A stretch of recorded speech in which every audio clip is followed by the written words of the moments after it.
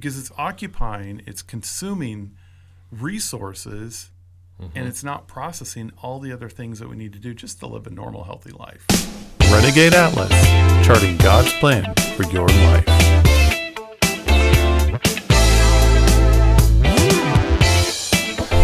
All right. Welcome to the Renegade Atlas. I am Matt Dowd alongside Chad Huck. All right. And we've been talking this week about expectations, how to manage expectations, and what's at the root of how we arrive at them, and how do we really get those in alignment with what they're supposed to be, where are they really supposed to come from. And today we want to talk about one of the core issues around it and in it, which is fear. Wow. Scary topic. It is. Yeah.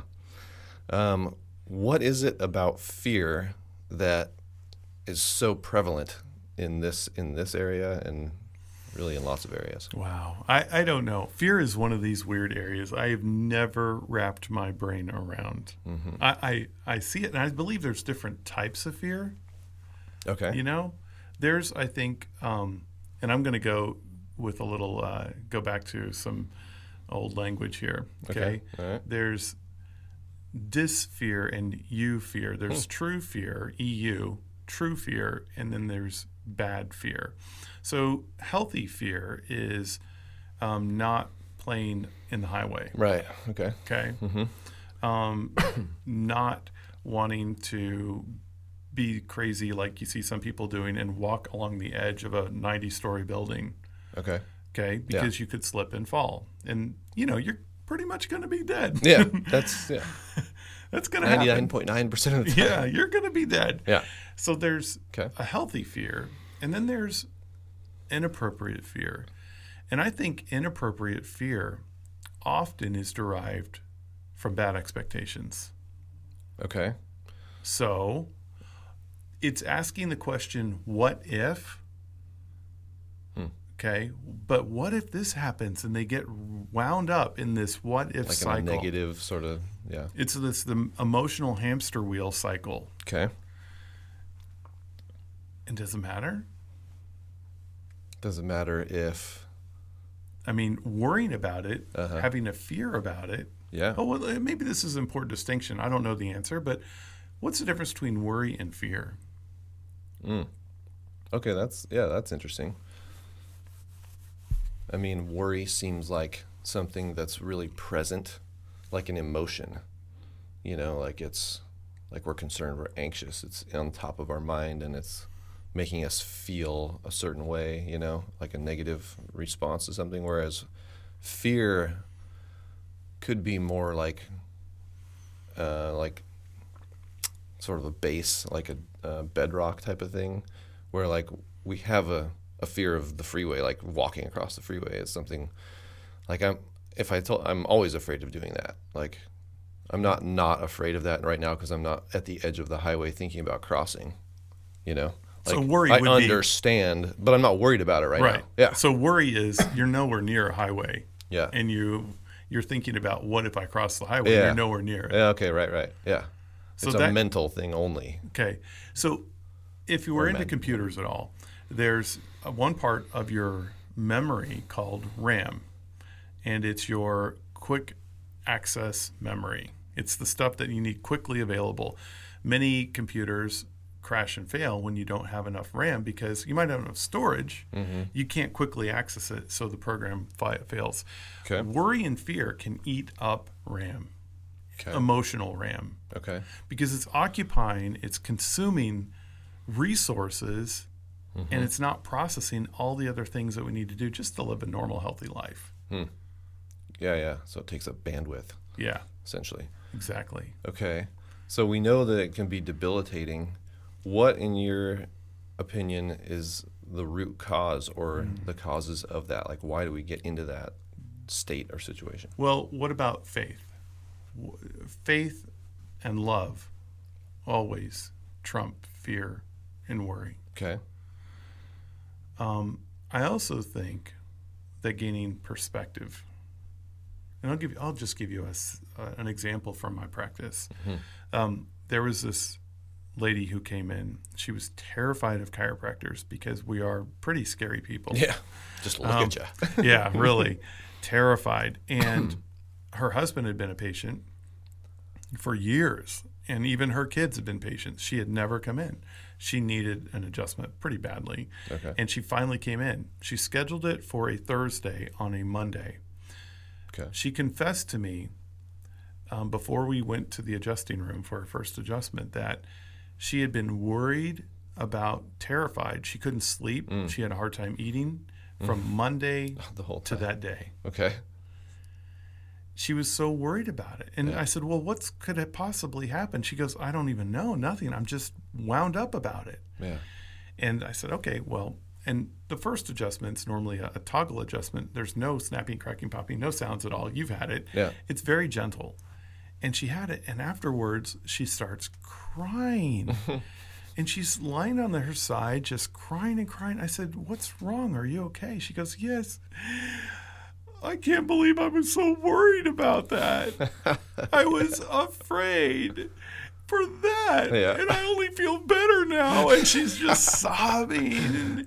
And I've known her for years because she's been in the office with her family for years. Oh. And she's just letting all this out. And I think it's gaining that perspective. Sometimes you could come to me. Yeah. Let's say I've got a serious financial problem I'm not understanding. And I go to you, I say, Matt, look at this. Yeah. And you look at the paper and you say, oh, I know what this means. And then you tell me. You give me a new perspective that I can't see on my own. And that can release my fear. Okay. So, yeah. That's funny because I was just going to ask you, can fear be conquered any other way than by moving through it? Like the lady did, right? I think so. I think if I come to you and you help me move through it, you're helping me move through it. You're showing me, you're giving me, the term I use for it is new eyes. You're giving me a new way of seeing something I couldn't see on my own. Okay. And isn't that what moving through fear is? You know, it's hard to see the shadow, but behind me, you can see my hand, and my hand's shadow is much bigger than my hand itself. And the reason for that is because I'm adding light to something that isn't the real thing, and depending on perspective, the shadow can get even bigger. And it's not the real thing. The further away you get. Right. And so Okay. the shadow isn't the real thing. Right. Okay. So you're It's saying in- the shadow's like the fear? Yeah. Yeah. Fear. Gets How distorted. often have you ever seen fear? Yeah. That's right. Good question. Yeah, I've seen it's not- people who are afraid, Uh-huh. but have you ever seen fear? Now, let me change this. Have you ever seen love? I It certainly. feels like you can, yeah. Yeah, you can see love because love is real. Okay. Like, how does that work? Yeah. Like, yeah, you can see loving acts. You can see You can. just people who are operating out of love. Yeah. You can also see people operating out of fear. Right. I'm just trying to like draw the. Yeah. It's hard, though, isn't it? Yeah. But one of the most powerful things to me that I've picked up on acutely over the last 2 or 3 years in my reading of Scripture is when those angels show up. And what do they say? Don't be afraid. That's the first thing. Yeah. Yeah. Don't be afraid.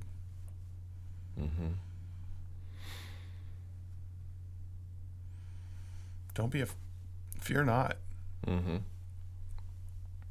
Yeah. And Jesus says that a lot too. Like to All the the time. disciples. Yeah. Yeah. So and even we're- God, God says it too throughout the Old Testament and stuff. Yeah.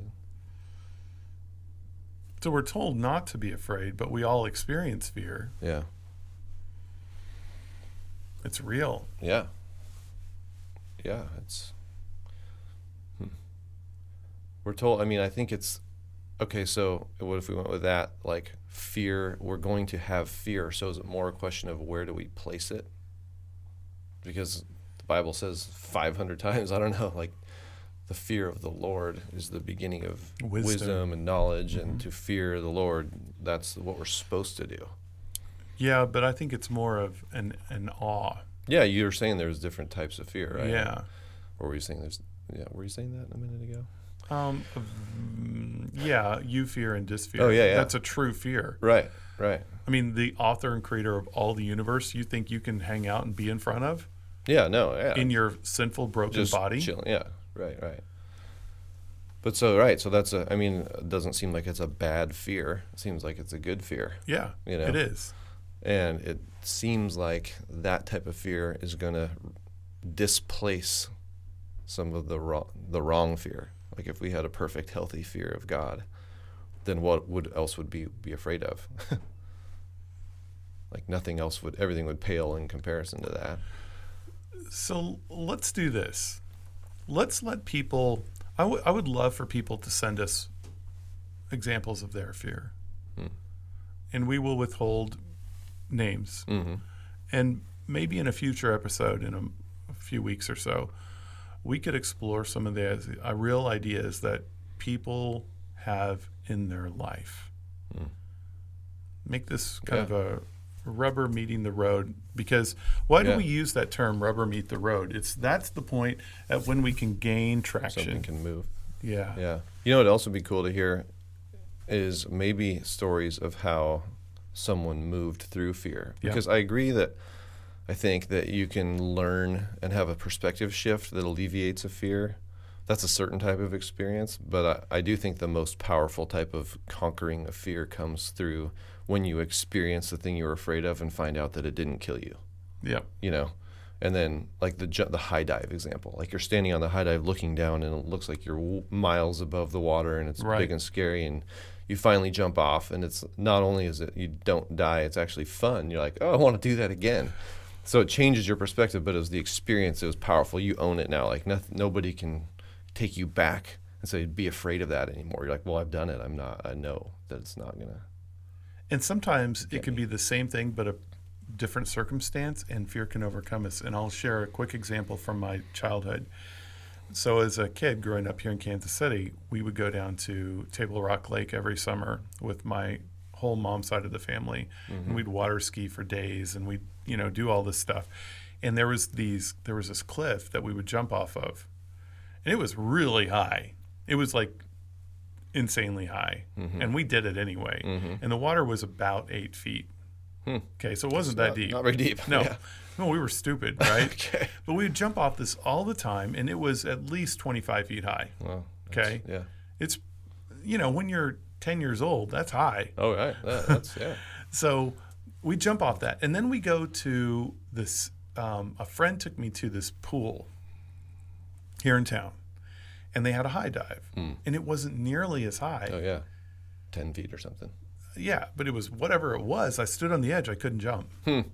And all summer long, every summer, I could jump off of that cliff.